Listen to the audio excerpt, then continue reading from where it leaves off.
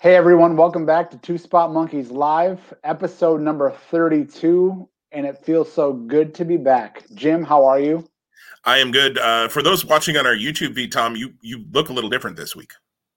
Yep, that's what happens when you have camera issues on your device. So I look like a pulsating image, a pulsating avatar, and it's not pretty. But you're not here to see me, you're just here to listen to us, and thank you for doing so. We're glad to be back. Sorry for the delay, but we have a loaded episode today, and I'm excited to connect with you again, Jim, and catch up on the things we've missed and talk about the things that are coming up. Absolutely. Looking forward to it as well. It's always good to just take a little break and chat a little pro wrestling. And we've already chatted some pro wrestling before we hit record, which we probably had a whole other episode there before we hit record, Tom. Oh, well, we'll get into a lot of those things, I think, here as we talk through, too. Before we get going, though, with our, well, not before we get going, the first thing that we should discuss is our head-to-head update. This is the first time we've talked to you since the Royal Rumble. And I forgot to pull it up. Tom, do you have it in front of you? If not, I'm pulling it up right now. Nope, I do. Yep. So at the Royal Rumble 2021, the standings after the head-to-head pick'em were Jim 5-1 for that event, and me 3-3. So Jim was out in front, and by way of that, the current overall standings are now Jim 14-3 and Tom 13-4. So just a one match difference as we head into this weekend. That will give me the opportunity to pick first when we get into the Vengeance Day takeover pick'ems later on here in this episode. Tom, breaking news. I don't know if you heard, the commissioner just came through and our head-to-head has ended. It's just over now. Is what So, yeah, for the first time, I think, since you and I restarted doing this back in April or May, I'd have to look back to see exactly when we started doing this again. But April, we officially started counting it in July. Remember, if I'm remembering right, I want to say it was that fateful pay-per-view of the horror show. Yes. Oh gosh. Extreme Rules. That was when we started. That's true. We started the podcast again in like April or May, but then we actually started counting our head-to-head in July so that we ran 6 months at a time. That's right. So for the first time since July, I have the lead. Since the first time we were 0-0 back in July and in January, I am not trailing, which is a nice place to be, and we'll see what happens. This is another one of those shows, Tom, I got to tell you, when we get to it here in a little bit, I'm not 100% sure who I'm picking to win a couple of those matches yet. So we'll see. And we weren't sure. So the one match I missed was the Women's Rumble. We both missed. We both talked about Bianca Belair having a chance to be a winner. So I don't think we were like stunned by any means. I actually got her in a Rumble pool that I jumped in on Twitter that was free to jump in, won a $25 eBay gift card because I ended up with Bianca. So nice. Haven't been able to spend that yet because everything I want on eBay is a lot more than $25. But we'll see how that goes. So we'll get into that though then. So that was the one match I missed, and then you also had Goldberg going over Drew McIntyre, and you had Daniel Bryan winning the Men's Rumble. And I was able to, when they announced that Edge was number one after you and I had recorded, I thought, well, goody, another loss for Jim. I really didn't think he'd go the full distance because of his injury and his age and everything. So kudos to him. Although I think he did, he got some rest time in there, but that's okay. You're in there for over an hour. You can hang out for a little bit. But let's talk about the Rumble first, Tom. Excuse me, 3 big things from the Rumble. Do you want to go first?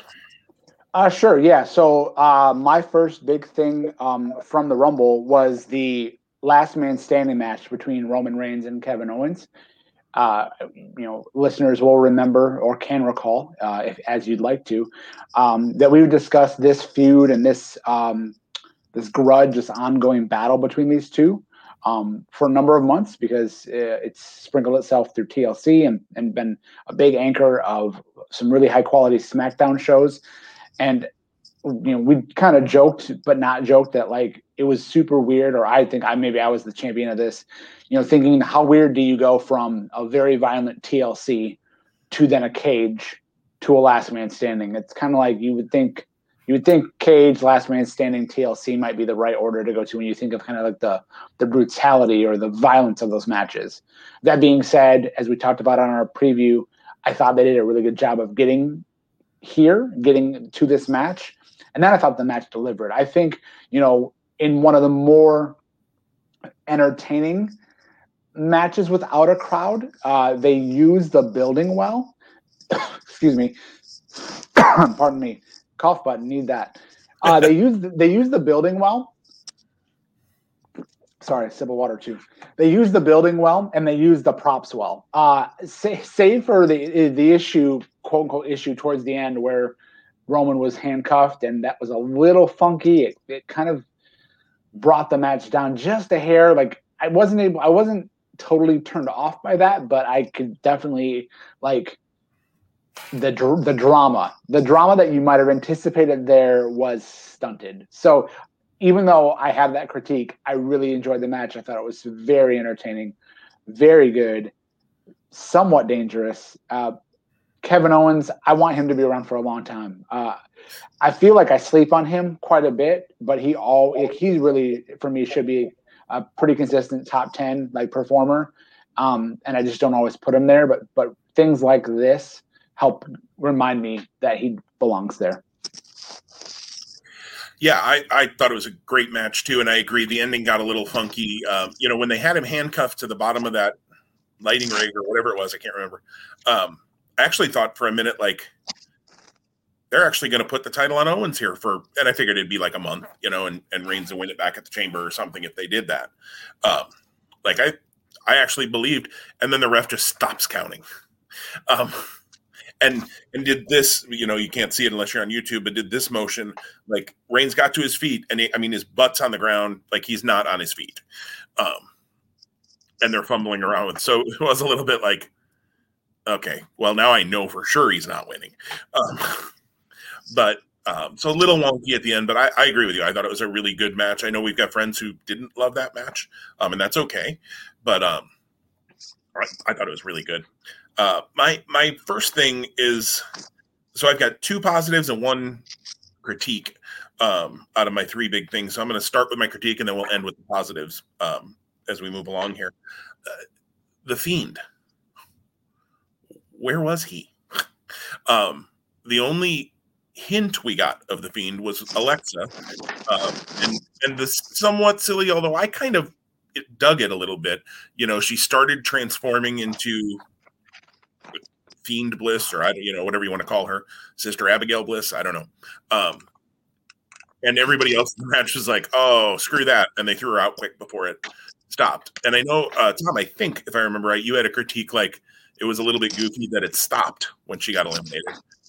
And that's a fair critique, but with that many people in the ring, I'm sure doing the tape cuts, the pre-recorded things and cuts that they would have to do that is tough. And you have people all over. Well, Nia was in a different place or whoever. I'm picking somebody. So I get why they didn't do it. And I thought it was, what I liked about it was that everybody in the match was just like, nope, we're not dealing with this. And all work together, quick to dump her, which she's not that big of a person. And this carries forward actually too, because then there was a little bit of follow-up on Monday. Alexa ended up on the top turnbuckle and distracted Randy Orton. But then this week's Raw, nothing. Again, nothing. That makes you wonder. I'm going to just throw, I know this isn't the case, but like, is it just like a random draw for who writes TV on a given week? Right. Because if that was the case, you can't justify it, but you could maybe make a case of, oh, well, you know what? If it was Bruce Pritchard this week and then Paul Heyman the next week and then Daniel Bryan the next week, like gaps in logic, connections in the story are plausible. Not acceptable, but plausible. Right. I don't think that's happening though. No. So who's watching the product? Since Alexa's dealing with basically an online stalker right now too. It's been out there on the wrestling sites. I don't feel like we're, breaking any news here. There's a guy who, keeps talking about he and Alexa are married, and Ryan, whatever, I can't remember her fiance's name, Cabrera, I think is his last name, is holding her hostage. And I mean, the dude obviously has some mental issues. And I hope he gets the help he needs before he does something, incredibly stupid and gets himself arrested like the idiot with Sonya Deville, 6 months ago or whatever it was. Back around SummerSlam, I guess that was. So I don't know if her absence perhaps had something to do with that, and that's totally understandable. But with the Fiend character, you can do things that don't actually require Bray Wyatt or Alexa to be there. You can have the lights go down. You can have a laugh over the, loudspeaker. I don't know. It's weird when that's been the total focal point. They have certainly not wrapped that story up in any way, and I'm kind of thinking it's headed to WrestleMania. Maybe a Firefly Funhouse match or something again. It was just weird that they didn't do anything with it, really, or very little with it, and nothing with Randy Orton. Randy Orton, okay, you're going to have Randy Orton get taken out of the match for the better part of the match and then come back at the end. Why not have the Fiend somehow involved in that? Like, have the Fiend drop the lights and Orton goes looking for the Fiend, and then he comes back because he's the opportunist like Edge and, is going to try to win the Rumble at the last second. I don't know. It was all just a little weird. And that, as much as I like the Rumble as a full show and the Rumble itself, I wanted something there with the Fiend and just didn't feel like we got much of it except for the Alexa thing. Yeah, and I'll agree with you on that opinion. I was hoping for more. I like the logic that you applied to the Alexa transformation and the dump out. I don't want to call that a stretch because it does make sense.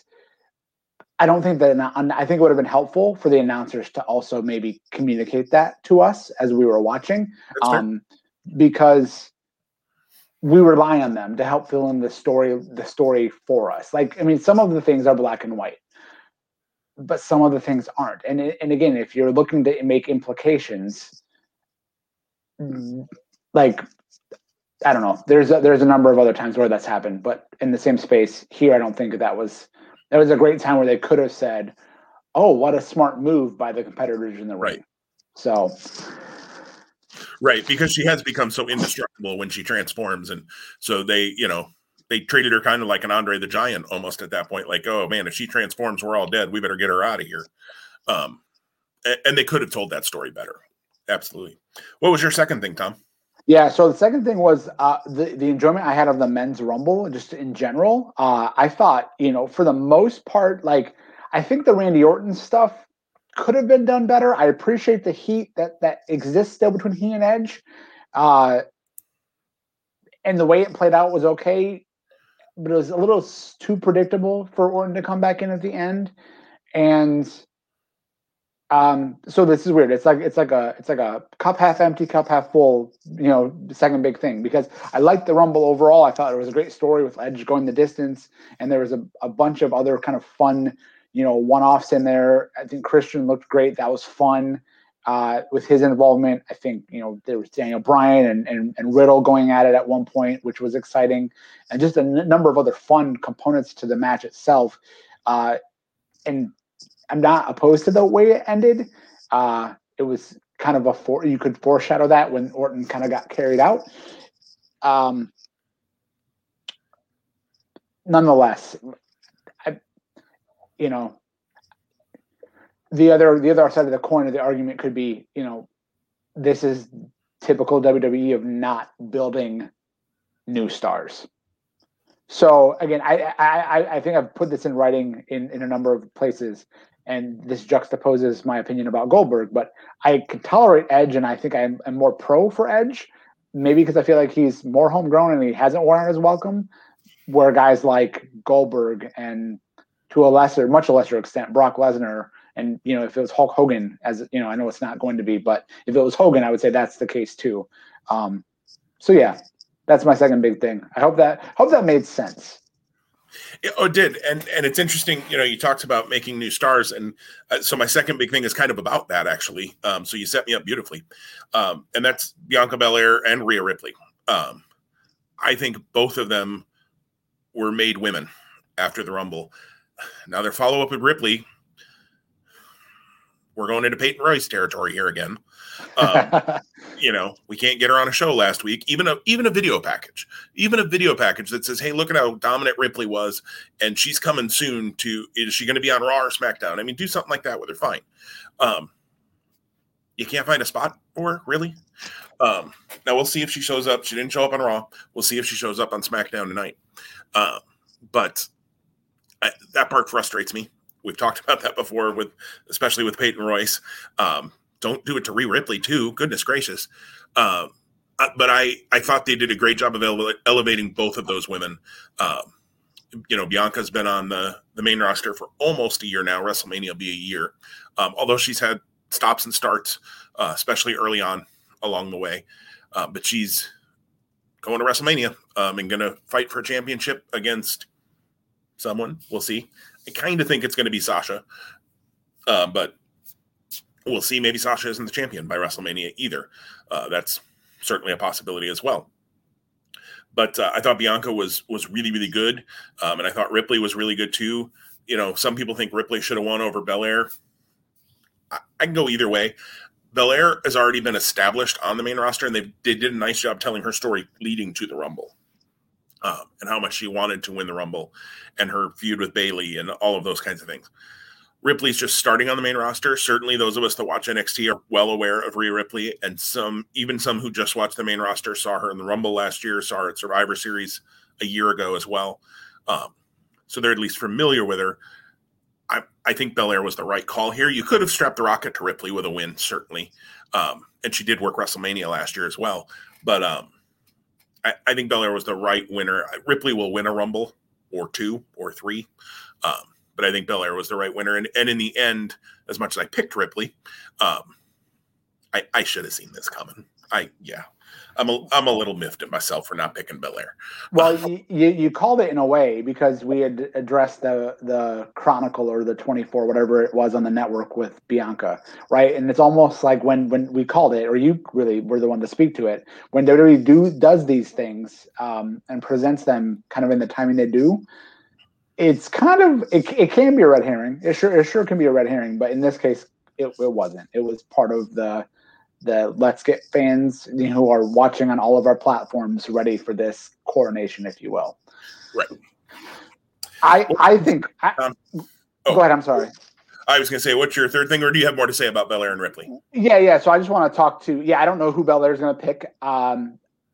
I don't know if I have a favorite now. I think the Asuka, should she retain, or Sasha, should she retain, between now and when the match is made, seem like interesting matches on paper. I think I would lean towards Sasha because I think that they might mesh better.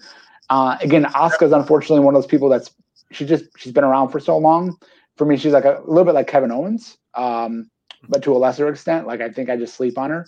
I feel like the stuff they're doing with Asuka, Charlotte, Lacey in some way is going to lead to Mania too, whether that's a 3-way, whether that's, I don't know. I just feel like there's enough story still happening there that isn't going to get resolved in time that it leans towards Sasha, but they've sure proven me wrong before on those things.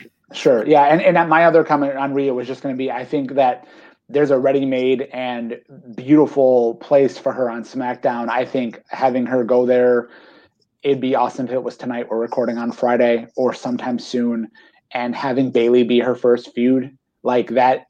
I think that would just be a great mesh. And I think that you would be hard pressed to have a better, unless they bury her, which I wouldn't foresee, a better launch into her kind of, again, quote unquote, main roster career. The other thing I want to say, and this is not my third big thing, so I'll apologize. But I want to make the correlation. So like you talked about, like you had a star-making, star-establishing, star-emerging platform and performance with Rhea at the Rumble, and then we don't see her. But then look what happened with Damian Priest. Now, granted, the Damian Priest and Bad Bunny thing, that's a little bit more. It's different eyes, and it's a different audience that you're probably appealing to. But that shouldn't be the reason why you do it. But maybe I'm wrong. Maybe I'm just marrying myself to the old pro wrestling principles, and I should be thinking for all of the markets that we want to be delving into. So, Damian Priest kind of to me was in that similar bucket to Rhea Ripley, even though this was his first kind of venture into the main roster or like the big shows. And you've seen what has happened with him since then. And let me jump in there. Let me mess with our format here for a second. Priest was actually my third big thing, so let's just hit on that. Sure. And then we'll hit your third thing after. I thought his debut was pretty good, or his main roster debut, I guess. I think aligning him with Bad Bunny for many people is a good thing. I freely admit I don't know what a Bad Bunny is. But I did think and this is bad. Probably, I don't know, bad's not the right word. I thought on the kickoff show, R-Truth coming out as Elmer Fudd, and he was going to find Bugs Bunny. I laughed my butt off at that. I don't know. Truth doesn't always get me with his stuff. He's pretty funny, but some of the stuff's a little hit miss for me. I thought that was freaking funny. I'm glad it didn't turn into a show long gag, and because sometimes you hit funny, and then WWE just like beats funny into you. And it's like, okay, I got the joke the first 7 times. Let's move on. But so that was funny. But Bad Bunny is not in my pop culture view. Even as a trivia guy, I actually had asked a question about Bad Bunny in a 2020 year in review round that I did a month ago or so, and that was the first time I'd ever heard the words Bad Bunny and knew that he was a thing. And then he came to the Rumble, and I'm like, oh, this is what Bad Bunny is. Okay. But you know what? I'm a 43-year-old white guy. I am not the target that they're shooting for with Bad Bunny, and that's okay. They shouldn't be booking the show totally for me. There's plenty of things I like on the show. Plenty might be strong sometimes. The WWE. I was like, you put yourself out there. but there are things. So kudos to them for doing it, and I'm actually happy that they're not going what I would call the easy route and teaming him with Rey Mysterio. Because it seems like if there's a Hispanic star, they're with Rey Mysterio. Using Bad Bunny, who's got 14 bazillion followers on Instagram and whatever. I mean, and he sold a bazillion albums. I mean, the guy's a star. There's no question in a world that I'm just not familiar with. Using him to give a rub to Damian Priest. You're putting Damian Priest right into the upper mix, not the top mix. But the upper mix, he's with The Miz and Morrison, who are a mid to upper mid act. And I think we're probably headed towards, a tag team match at WrestleMania is my assumption. But we're kind of booking out a WrestleMania card here awful early, Tom. But I don't think you're wrong though. Kane out too. Yeah, I don't think you're wrong with that kind of foreshadowing. I think it's not hard to make that connection pretty quickly. My third big thing is going to be just appreciation for how the Drew McIntyre and Goldberg match went. We both had this opinion, I believe, that when we saw this match open the show, we both were like a collective, oh no, here we go. Goldberg's getting the strap. And mine was, oh no, Tom's getting another win. Well, so when that didn't happen, that was good. It makes me, again, as much as I just said it a minute ago, I don't want Goldberg in my WWE landscape. I don't have that control. They're going to milk that cow as long as they feel like they can make money off of it or draw eyes to the product. But knowing that they didn't think that it was the right move to have him dethrone Drew is exciting. For me, at least. It makes me wonder if Goldberg even has a spot on WrestleMania and what that might be. I'm okay if it doesn't exist. And the match was short and compact, and I think it didn't hurt Drew at all, and it really didn't hurt Goldberg either. So I think it was a win-win situation coming out of it. And I apologize, I'm going to do a 3A. But this connects back to Edge winning the Rumble. I really loved, and your Damian Priest comments is what kind of made me think of this. I love the way that they had Edge do pretty strategic interactions when he was on Raw's NXT and SmackDown last week with certain talents. I just think that was a really smart thing to do. And, it's kind of like the rising prospects of what you may consider, not all of them, but some of them. So Damian Priest, Bronson Reed, Nakamura, which really is not a rising prospect, but he's kind of been reborn. So those were fun. Yeah, I like that neither have made their decision yet. Sometimes we get it. Heck, with Nakamura, I think we even got it at the Rumble, if I remember right. When he won the Rumble, I think he announced it at the Rumble, or at least on the very next show. I kind of like what am I going to do? I don't know. I get the choice. So, why do you have to announce it right away? I kind of like that they're doing that with both of them.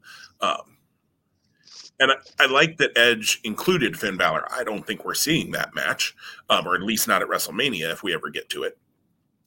It's a match I'd be interested to see, but it doesn't make any sense at WrestleMania. He's going to go for one of the top 2 titles, and I originally thought it would be him and McIntyre. I think we talked about that on our last show. Now more and more, it seems like it's going to be him and Reigns, maybe. The interaction between the two last Friday on SmackDown was good. It was a little campy, I felt, but overall, I think that's the match I'd rather see. I think it's easier to sell Reigns as a bad guy and Edge as a good guy, going for a title and redemption versus having him go against Drew McIntyre.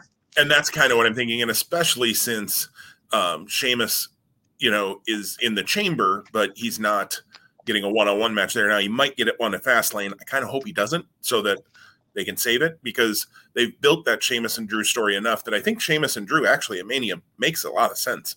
And if you would have told me that 6 months ago, I'd have told you were up a creek and crazy. I actually think they've done a decent job with that story, all in all, and I think it could make for a good Mania. And they've got a good heel face dynamic and all of that kind of stuff with it. So, but I agree with you. I like that they've played with that a little bit. They didn't have Bianca tease that she might be coming for EO, but they've got a takeover this week too. So maybe that happens at some point in the future.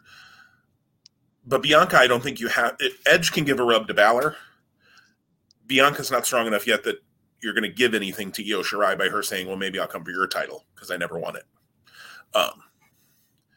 Bianca, I think it makes more sense to have her talking about Asuka or Sasha at this point. I mean, of course, one of them might go for, Walter or Kaylee Ray, maybe too. I don't know. That could be Walter and Edge. There's a match you haven't thought about. Sorry, my phone rang. I don't know if you heard that. Apologies if it came through on the. It was actually Edge calling to let us know who he's picking. That's right. That's right. Gonna break the news on Two Spot Monkeys Live. You never know what'll happen on our show here. Either do we. Right. We don't even know when it happens most of the time. So let's see. So anything else from the Rumble, Tom? I think we've tied a bow on that pretty well. Yeah, no. And again, thanks to our listeners. I know if you've watched the Rumble, you're like, wow, this was weeks ago and you're just talking about it. But we hadn't had a chance to debrief on it yet. So good conversation, and I appreciate it very much.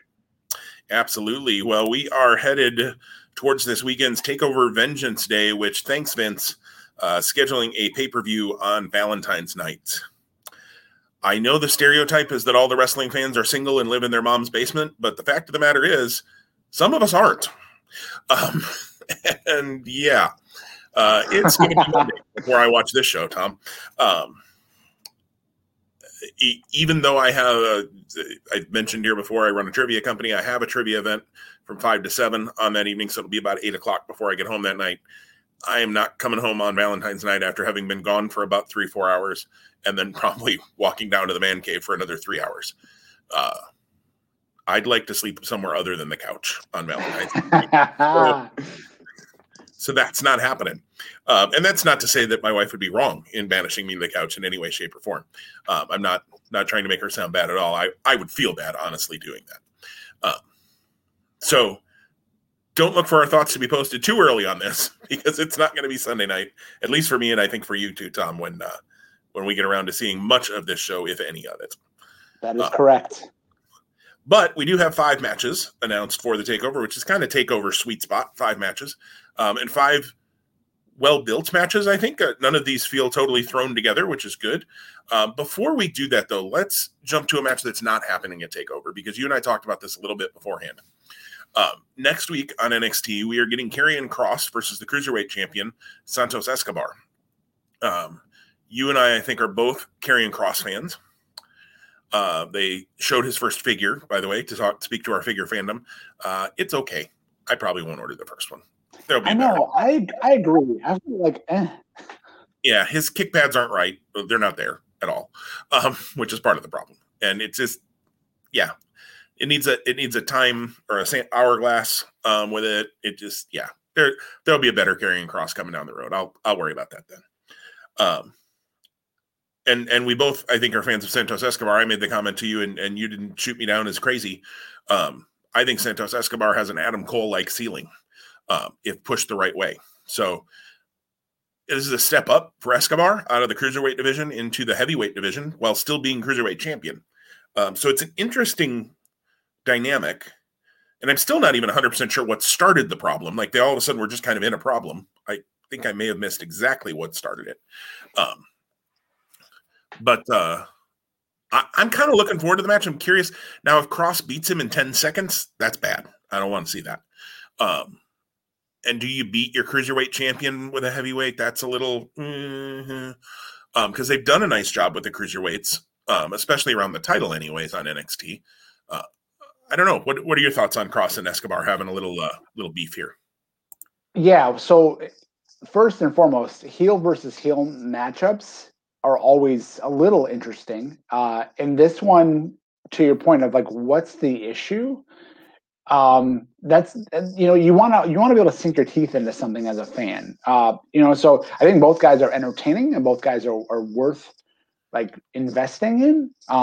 But like, what's the issue here? Like, is Kross looking to embarrass Escobar? Is Escobar looking to has his mouth written a check that his body can't cash? So I'm eager to see how it plays out. And again, I'm a guy who wants titles to be valued and have and maintain value. And if Kross wins, whether it's 10 seconds or 10 minutes, of course you can book the match in a way where Escobar doesn't lose value as the cruiserweight champion. But if Kross wins pretty dominantly or without, maybe because of no outside interference, does that taint the value of the title? And we talked off air, and it's important to bring up here now too. You've got Jordan Devlin in NXT UK, who's also the cruiserweight champion, and you would think at some point there's going to be a colliding of whoever is the United States cruiserweight champion and the UK cruiserweight champion having a reunification of those titles. Maybe that's Escobar and Devlin. Maybe it's other guys. So yeah, so I'm just eager to see it play out. It's kind of weird. It's kind of, in a way, I feel like they didn't have something for Kross to do after the Damian Priest feud. And the choice of this being the bridge between this and a potential title shot seems interesting. It doesn't seem. It is interesting. And I thought it was interesting that when Edge was in NXT, Kross went and saw him in the parking lot and said, it's nice that you think you might pick Finn Balor, but it's not going to be him. It's going to be me, even though he doesn't have the next title shot. So Kross making it clear that he has not forgotten that he never lost that title, that he unfortunately got injured in the match that he won the title. I thought was good, because the title should be the focus, right? The title should be what you're after. So I thought that was good. So it'll be interesting to see next week whenever I get a chance to watch that show. And I'm guessing Karrion Kross isn't under 205. Like, so he can't technically challenge. Sure doesn't look like it to me. Yeah. So, and not that I think that'd be the right move, unless he wanted to go with a story that he wants to be a belt collector. Right. I mean, he could be, I suppose, but he doesn't look it, and wouldn't be the first time WWE's ever fibbed a weight either to make something work. But I mean, on NXT UK, which I know neither of us watch regularly, but we do keep up with the results in that, especially around our fantasy wrestling league. Jordan Devlin had a recent cruiserweight open challenge that Dave Mastiff answered. So Dave Mastiff, Karrion Kross is closer to 205 than Dave Mastiff. So that's for sure. So let's start our head-to-head. And for, again, the first time maybe ever, Tom gets to make the first pick. And our first match is the Women's Dusty Rhodes Tag Team Classic Finals, or Dusty Cup, as they call it, even though that's not the name of it. Shotzi Blackheart and Ember Moon against Dakota Kai and Raquel Gonzalez. Tom, what are you thinking? Yeah, so excited about this being the finals. I think you could have forecast this as the finals when the bracket was released. Really appreciate that they, by way of William Regal, announced this past Wednesday that the winner of this tournament gets a future women's tag team title shot. Does that influence the pick here? I'm not sure yet. I feel like it could, if you apply that, if you think, okay, the women's champs are going to be steady and consistent, then one of these teams makes a lot more sense than the other. I also believe, and I'm a little surprised, and we'll talk about this during the women's title preview, that Raquel was kind of on the doorstep of challenging Io Shirai. When you think back to War Games, and then you think that she closed out her feud with Rhea, and then we kind of went left, and this is where her energy has been. Not a bad thing, but that also then makes me think, because that's, I think, that's the next step. So whoever comes out of the three-way as champion, I think, is set up to be the person that Raquel challenges. And I would think, with the way they've presented Raquel Gonzalez to us, is that's takeover worthy, but who knows? It could be on a regular Wednesday night episode. So with that being said, I'm looking forward to this match. I think it'll be a great fit. I'm going to go with Shotzi Blackheart and Ember Moon to win, becoming the first Dusty Cup champs for the women and getting that future WWE women's title shot. So I echo a lot of what you said. The tag team title shot, I was hoping that was going to be a prize for the winners of this. It would make no sense if it wasn't, to be perfectly frank. Because if the men get a tag title shot, there are women's tag team titles, so why wouldn't they get a tag title shot? And everything you said about Raquel and where it seemed like she was going, they decided to go to Mercedes and Tony this month, or this takeover. I don't know when the next takeover is either. They certainly haven't announced that. You know, you would think traditionally right now it would be Mania weekend, but with Mania being 2 nights again, I'm not convinced there's going to be a takeover on Mania weekend. You could do it on Friday night, but you're probably going to have the Hall of Fame on Friday night. Even if that's a virtual Hall of Fame or something. And maybe you don't. Maybe you do takeover on Friday night and you do the Hall of Fame Saturday afternoon, since it's going to be a virtual thing and not probably a thing in an arena with fans. Well, and you got SmackDown on Friday. That's a good point. You got SmackDown on Friday. You can't do on Friday. I don't think it's going to be a takeover. The schedule gets really tight real quick. Yep. But doing this 2-day WrestleMania thing, which I like on one hand, and on the other hand, it'll be interesting to see this year with fans there for 2 days. How does that go?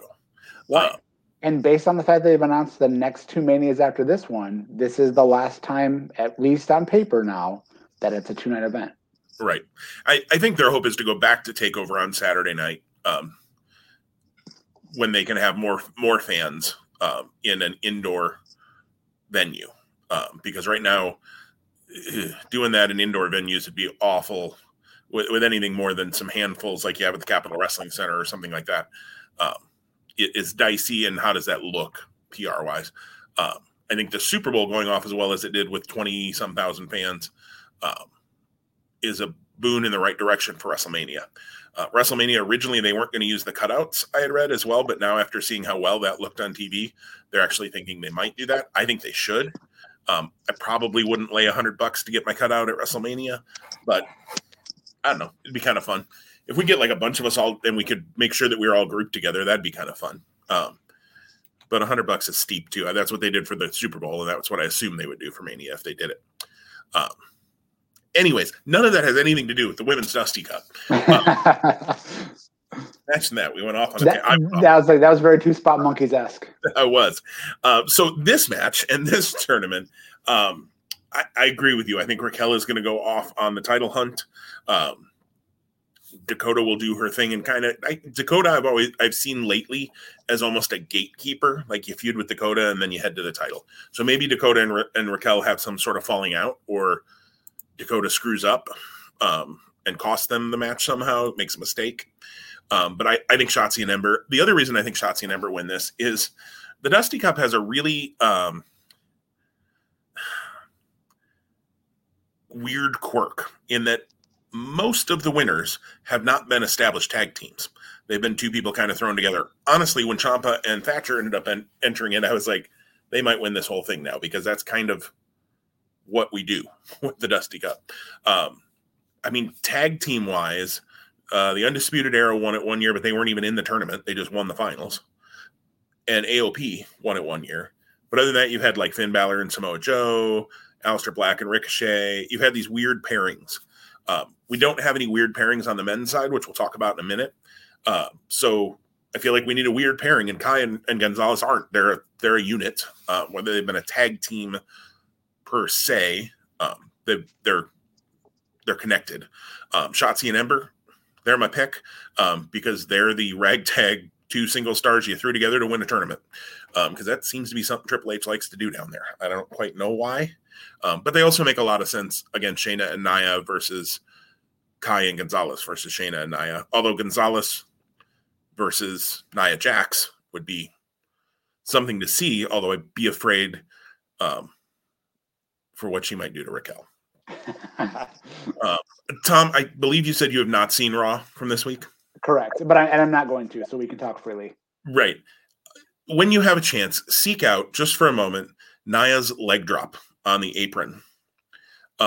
She has a tables match with Lana on Raw, and she goes for a leg drop on the apron and has some exclamations after missing said leg drop, because Lana moves, that will make you question why you watch wrestling. Okay. Well, it's on the DVR, so maybe I just fast forward right to that. Just fast forward to that. Watch for when she drops herself on the apron and hit play and listen to what comes out of her mouth, and then wonder why you do what you do. All right, let's go to match number 2. I get the first pick here. The men's Dusty Rhodes Tag Team Classic Finals. You and I both had picked Grizzled Young Veterans and Undisputed Era to be in the finals before we saw the brackets, when we just had the teams announced. They were on the same side of the bracket, so that didn't work. And we didn't know that we were going to get Tommaso Ciampa and Timothy Thatcher in the tournament, and we didn't know who MSK were at that point either. MSK, of course, the debuting Nash Carter and Wes Lee. Really, that's the best you come up with for a name. The former Rascals, I was going to say Radicals, that was a whole different group of people. The Rascals, 2/3 of them anyways, from Impact and PWG and elsewhere. We had chatted about the fact that maybe that's who the MSK was going to be, and sure enough it is. And MSK, I think, has looked really good, and I like that they pushed them well and put them in the finals here of the Dusty Cup. I think they've made them immediate contenders. They made them mean something. That moonsault they do, where I think it's Carter, formerly Wentz, does a moonsault, and then Wesley pushes him. Am I right? Do I have the right order? Yep. Scares the crap out of me every single time they do it. I'm like, he's going to kill himself one of these times. Well, they did it off the apron this week too, which is even probably more risky. Right. It's just nuts. Because there's been a couple of times where I feel like Carter's only about a quarter of the way to a halfway turned when he gets pushed. And I'm like, you got to make sure that push is out and up a little bit, because if it's down at all, you're going to spike him. It scares the crap out of me every time. But it's memorable, so kudos to them. Grizzly Young Veterans are, being positioned as one of the top teams in NXT, soon to be recognized as the number 1 tag team in NXT.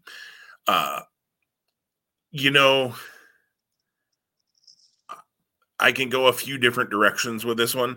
You could have the new upstarts come in and end up winning the whole thing. The tag champs are heels right now, and we've talked about heel matchups are a little tough, but I actually think a heel matchup between Oni and Danny and the Grizzled Young Veterans could work, because they're a little similar in the way that they act, as just arrogant, think they're better than everybody kinds of heels. I think there's something there. I also think it's maybe time, especially if Pat McAfee isn't coming back anytime soon. The tag titles on Oni and Danny aren't doing anything for me anymore. And I think Grizzled Young Veterans would be great NXT Tag Team Champions. So I am going with Liverpool's number one, Zach Gibson and James Drake, the Grizzled Young Veterans. Nice. Yeah, this is a tough one for me. I think this might be the toughest match for me to pick personally on this entire card.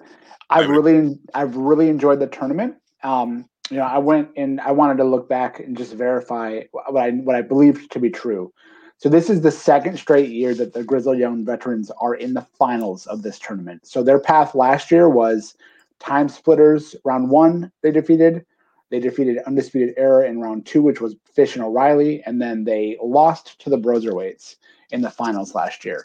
Now, hindsight being 2020, it made a lot of sense that they didn't win, because had that happened and then the pandemic played out like it did, which we didn't know at the time, it probably wouldn't have been a good thing. There would have been a lot of missing pieces. So I think it added to their story this year in the tournament, but I don't know that this is a story of redemption. So this year they've gone Ever Rise, Kushida and Leon Ruff, and then this past week, Ciampa and Thatcher, which was a really good match. I would encourage you to check that out. Even though your point was well taken, that history being what it is with this tournament, the odd couple, quote unquote, and that tends to be the team that wins. It would have made a lot of sense for Ciampa and Thatcher to be that. And I honestly think that Ciampa and Thatcher versus Oni and Danny would have been probably the most interesting match that you could have.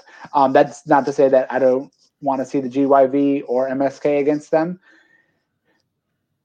So that's where I go back to this pick and go, wow, do I want to go heel again? We're going to get Cross Escobar. I think that stylistically, GYV and Danny and Oni make a lot of sense. Mm-hmm. But are we strapping the Rocket to MSK? And I feel like if MSK wins here, I think no matter what, whoever wins this tournament, they have to get the belts. Because I agree with your point. Without McAfee in the mix, and with Dunn kind of doing his own thing right now, after they lost that non-title match to Finn Balor and Kyle O'Reilly a couple weeks ago, the Brit Am Brawlers have kind of faded into the background. To be perfectly honest, while I was talking about this match and trying to think about the two matchups that could happen, it took me a minute to remember who were the NXT Tag Team Champions, and that's not good. Sure. I want this competition to be fun, so this match, as I shared, is going to be a coin flip, and I won't be disappointed with the outcome in the end, other than the fact that I'm picking MSK to really get the push here. And they're going to be my picks to win. So we get a baby face versus heel matchup when they face and dethrone Oney Lorcan and Danny Burch. I like it. This for me was the hardest match to pick easily as well. I feel like the other four, I'm at least more confident about than this one. Certainly. This is the number one confidence point in our pick. Yes.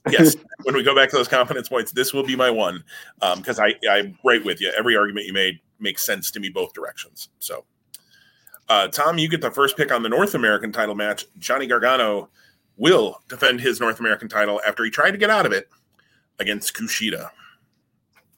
Yeah, so this match, when you think of just the talent alone, is mouth-watering.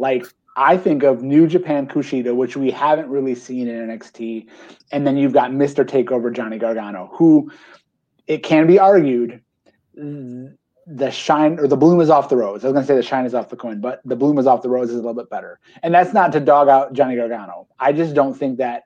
I think his resume was so fantastic for about 24 months that when you think about how takeovers have happened in the pandemic, and kind of the way that his story kind of crested with him winning the NXT title and then the light going back to Adam Cole, he really hasn't had the chance to deliver.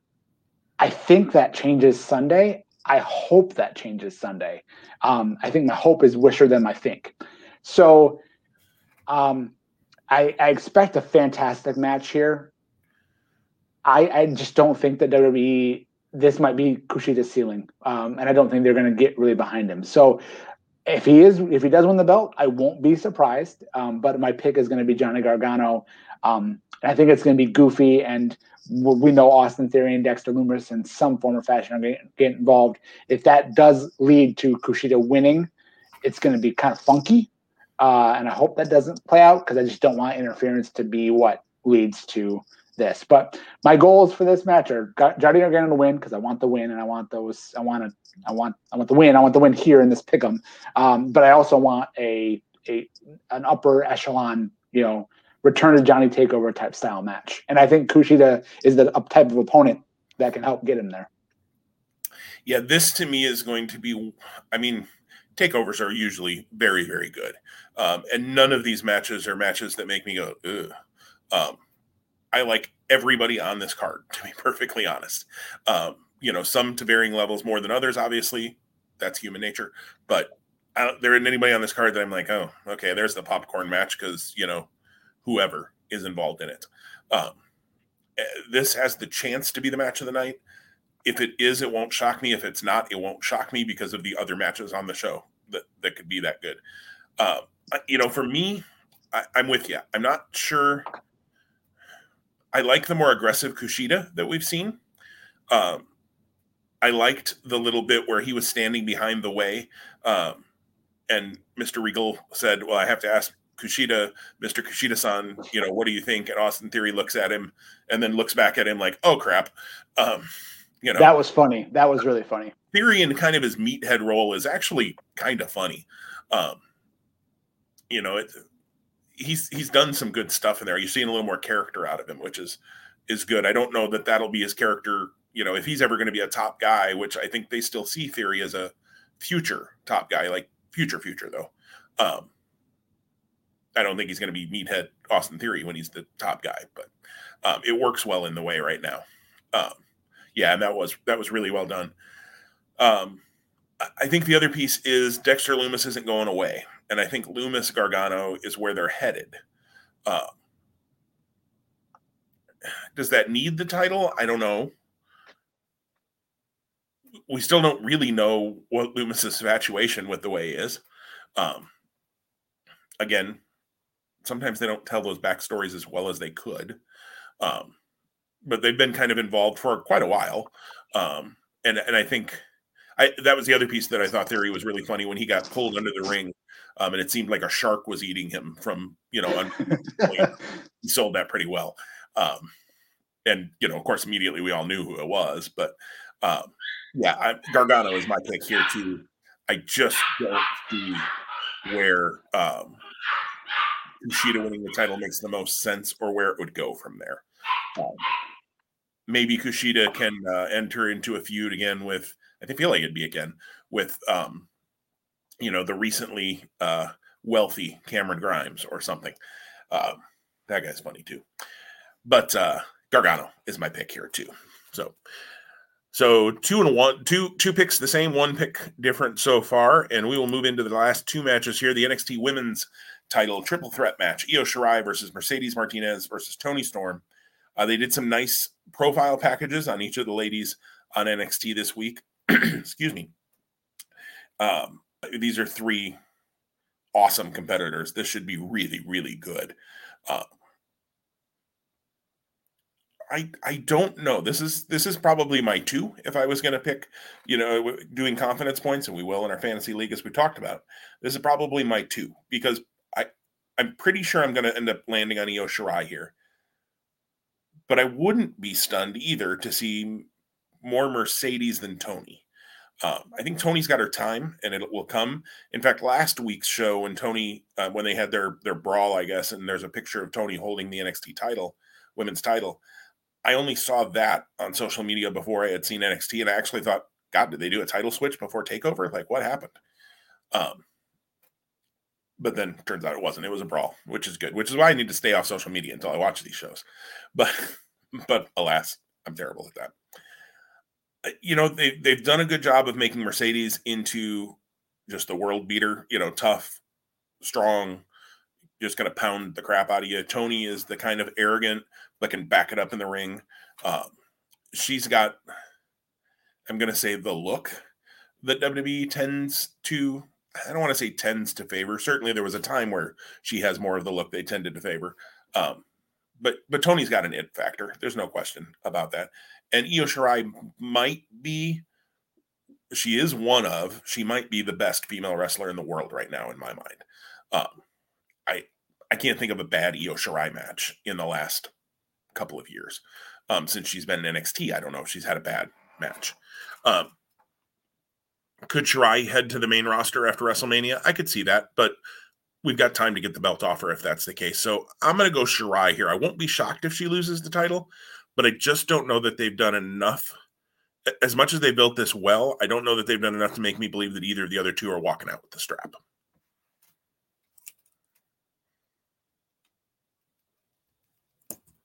Sorry, I was on mute because I have foster puppies that are waiting to be let out of their kennel, and it's time for lunch. So we're not going to rush through this because they're fine, but they were yipping in the background.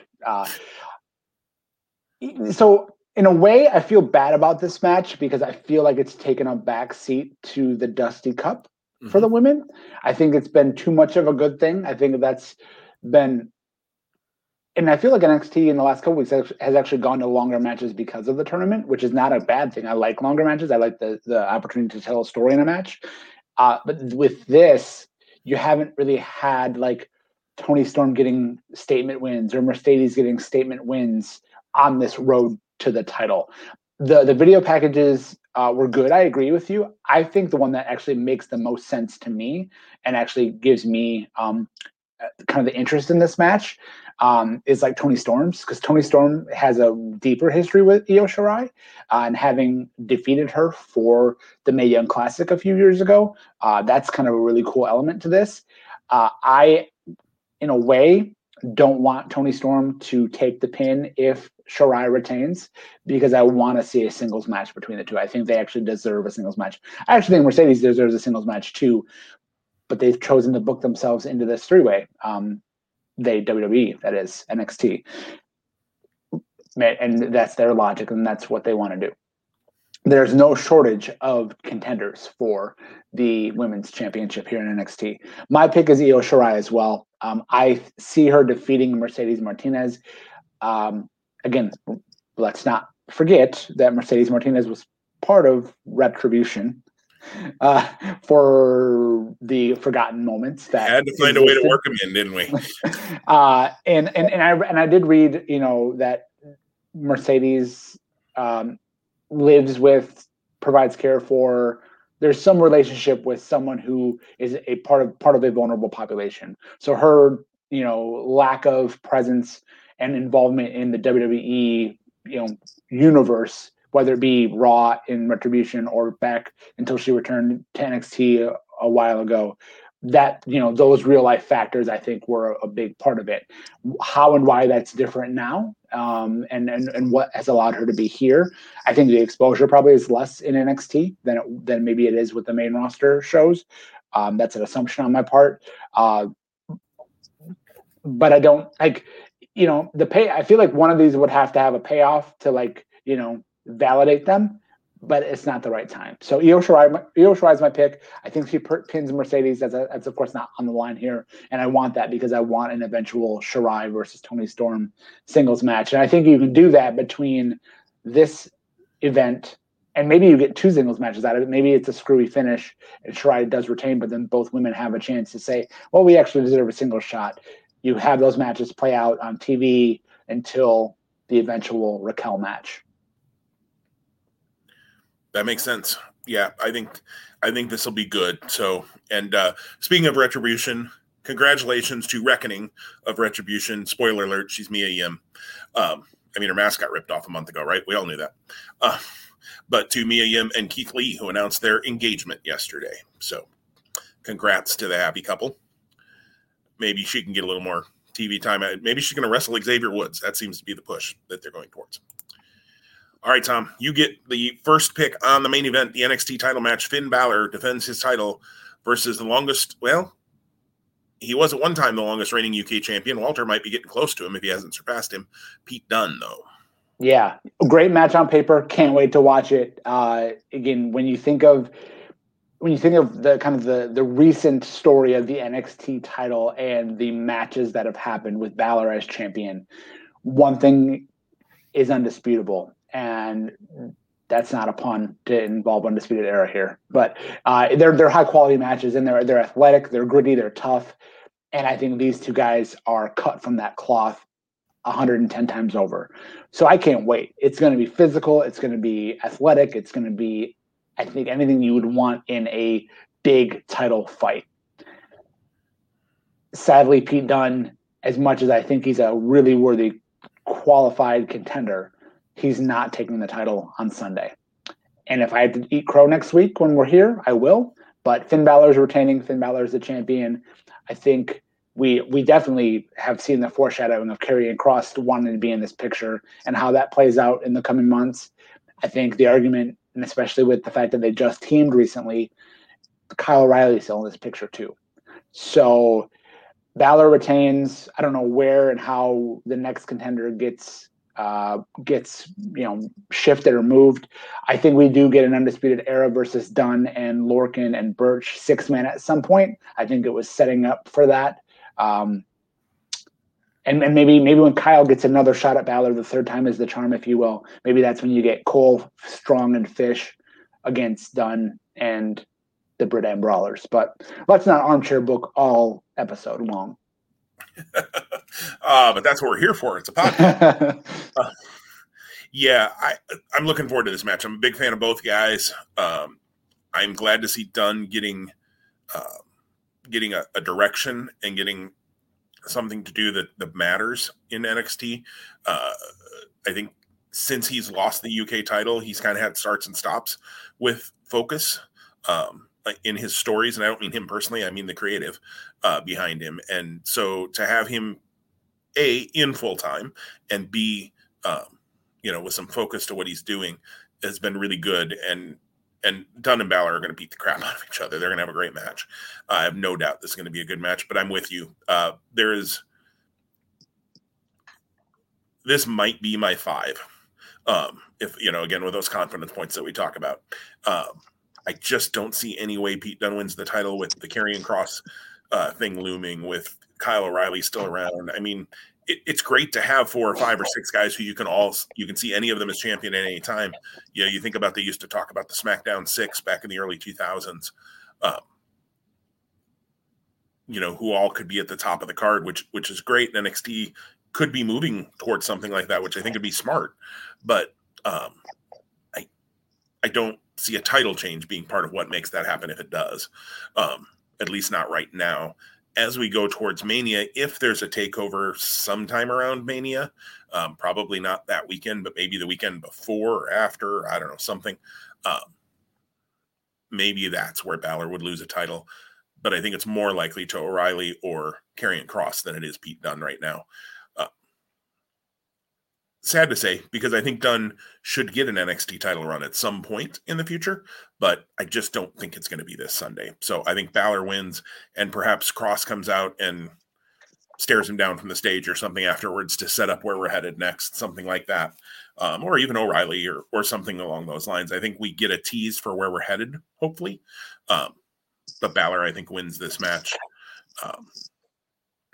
Maybe by some botched interference by the Brit and Brawlers, something along the, I don't know how it exactly happens, but Balor's my pick here. So to recap, 5 matches, we only have one difference. We both have Shotzi and Ember winning the women's Dusty Cup. Our difference is on the men's Dusty Cup. You're going with MSK. I'm going with the Grizzled Young Veterans. And then we both have Gargano, Io Shirai, and Finn Balor winning their respective title matches, all retaining titles at this point. So we don't see any title changes happening yet. We have hinted at that, certainly with the tag titles moving forward, but nothing on Sunday that we see changing.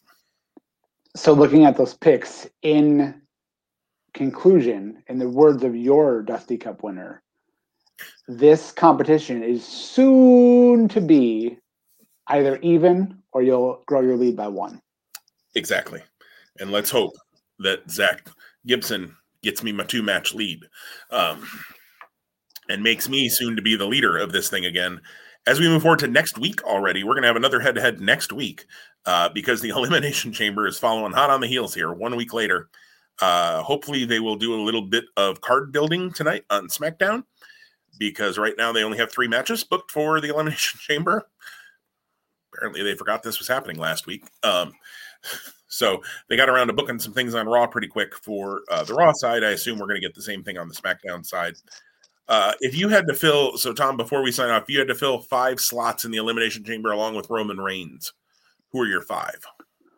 I'm going to answer that question. One more comment back on TakeOver in NXT. Just an interesting observation, and I think you alluded to potentially the involvement in the main event, but not a single Undisputed Era member has a match on this show, and it could probably be argued they are the top act collectively, not individually, but collectively in this promotion or in this brand. So that's interesting that they're not in the mix. I think we'd really have to do some digging to find out the last TakeOver where there was nobody from Undisputed Era on the show. Yeah, absolutely. So sorry to make that comment, but I wanted to add that in just because I'm a big Undisputed Era fan. I love O'Reilly, love Cole, big fan of Roddy.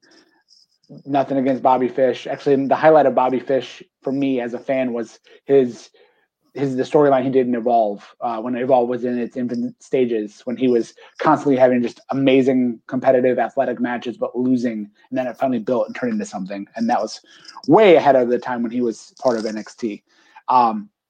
So 5 guys in a chamber match with Roman Reigns. Shinsuke Nakamura, Daniel Bryan, Cesaro, King Corbin, and that 5th spot, either Jey Uso, kind of to be like an added muscle, or you could easily, and not that I like this, but Rey Mysterio. I would have Kevin Owens probably in there again. I didn't think of Owens, and I forgot actually that now that you brought him up, Owens stunned Reigns when he was involved with Edge last Friday. So yeah, that actually makes more sense. So swap out Ray and Jay and put in KO. Owens. And I had, in my head, I had Owens, Bryan, Cesaro, and Shinsuke. It was all about who that 5th guy would be. Corbin makes a lot of sense. Seth Rollins comes back tonight, so you could see Rollins go in there as well. That would make some sense to me too. And speaking of Seth Rollins, just totally an aside here before we wrap things up. Okay, I've always hated the excuse when people get released that creative had nothing for you, because that's your job as creative, is to have something for the roster. And no, this man hasn't been released, but Seth Rollins goes away, and therefore the Rey Mysterio, Dominic Mysterio, Aaliyah Mysterio, Murphy situation goes away. Get Murphy on that show. Like, the guy's great. He should be on that show every week, and he's proven it every time he's in the ring.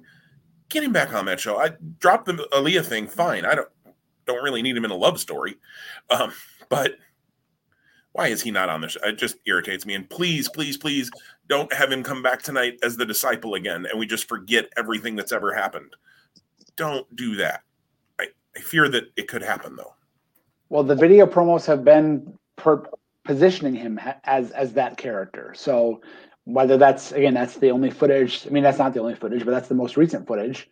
So maybe that's why maybe we're surprised. It's been positioning Murphy as the disciple, or no? I'm sorry, Rollins. Rollins is the Messiah, and that's fine. I'm fine with Rollins being the Messiah character, but don't have Murphy be his disciple again. Don't just flip him back to the heel for no other reason than you have nothing else to do with him. And I apologize. I heard you, but I wasn't listening fully, so that's my bad. I thought you were talking about Rollins. Okay, yeah, Murphy. Well, Tom, anything else you want to touch base? I know we'll talk about it big time next week, but the only other comment I'll make, just as you did that nice fun kind of like, hey, who would your 5 be in the chamber with Reigns if that were to be the case? And let me just pause for a minute before I make this statement and to think, I could see Reigns saying, I'm not going to be in the match. You had to put 6 guys in who had the right to choose to fight me, which would be fun, and very Roman Reigns-esque. That being said, based on both of our kind of ideas with that match on the SmackDown end, and then you compare that to the Raw end, it's like the battle of eras. It's the old guard, except for Drew McIntyre on the Raw side. When you look at all of those guys, and again, that will probably be part of the conversation next week of why aren't we trying to bring new talent up to the level and make why is Damian Priest not in that match? Make fans of them. Yep. Whereas SmackDown, it's hot and cold axe, if you ask me. I could care less about the guys on Raw, and that's nothing against their talents. It's just how they're presented, and versus the guys on SmackDown. So, yep. You have the Miz in the Raw chamber, but you don't have Damian Priest in there. Makes zero sense. And Keith Lee would have made more sense in the Elimination Chamber than he does in a U.S. title match. So, yeah, but we'll talk more about that next week. I agree. When they tried to sell it as it's all former champions gunning for Drew McIntyre, and I'm like, right, so retreads, things we've already seen. Cool. Yeah. Not to mention, Drew and Sheamus want to get their hands on each other, and now you're throwing in their first match into a multi-man match. Like, don't do that. Stupid. Okay. Yeah. Way to bury the lead. Like, you know what I mean? Like give unless you're trying to tease it out, right? If you're trying to tease it out, okay. But then for me is if Sheamus is in early and Jeff Hardy or somebody eliminates him with a flash roll up or something so that Drew and Sheamus never touch. Yeah. Do I think they'll do that? Hell no. That'd make too much sense. All right. We'll reconnect on that topic and more next week for sure. As right. we recap Takeover and preview Elimination Chamber. Absolutely. As you watch shows on TV and you always see next week on whatever. There was your next week on Two Spot Monkeys live preview for what's coming next week when we talk about Elimination Chamber and wrap up Takeover. And maybe we'll be able to work a little AEW conversation in there. We've kind of been AEW light for quite a while. And there's certainly lots going on there that we could talk about. I haven't seen last night's show yet, or Wednesday night show, yet. Tells you how I know what day of the week is. I don't even know what yesterday was. But maybe we can work a little in there. If not, hopefully the week after, which we're going to have to get it in soon because there's a pay-per-view coming March 7th. So we'll get some conversation going about AEW as well, and maybe Ring of Honor and other things as well. Tom, it has been a pleasure as always. Indeed. Yeah, I love the conversation. Fun to catch up. No shortage of things happening in the world of pro wrestling if we just had more time. Right. Amen to that. This could have been like a 4-hour show if we hit on everything we'd love to talk about, but we don't want to do that to you, the listeners, either. So we appreciate you sticking with us. Stay safe, stay warm. It's bitter cold in both Nebraska and Michigan. I almost said Wisconsin. You're in Michigan, Tom, not Wisconsin. So it's bitter cold where both of we are. We hope it's warmer where you are. And we are ready for spring. So let's get through this. Stay safe, everybody. Stay healthy. And we'll talk to you again next week here on Two Spot Monkeys Live. See ya.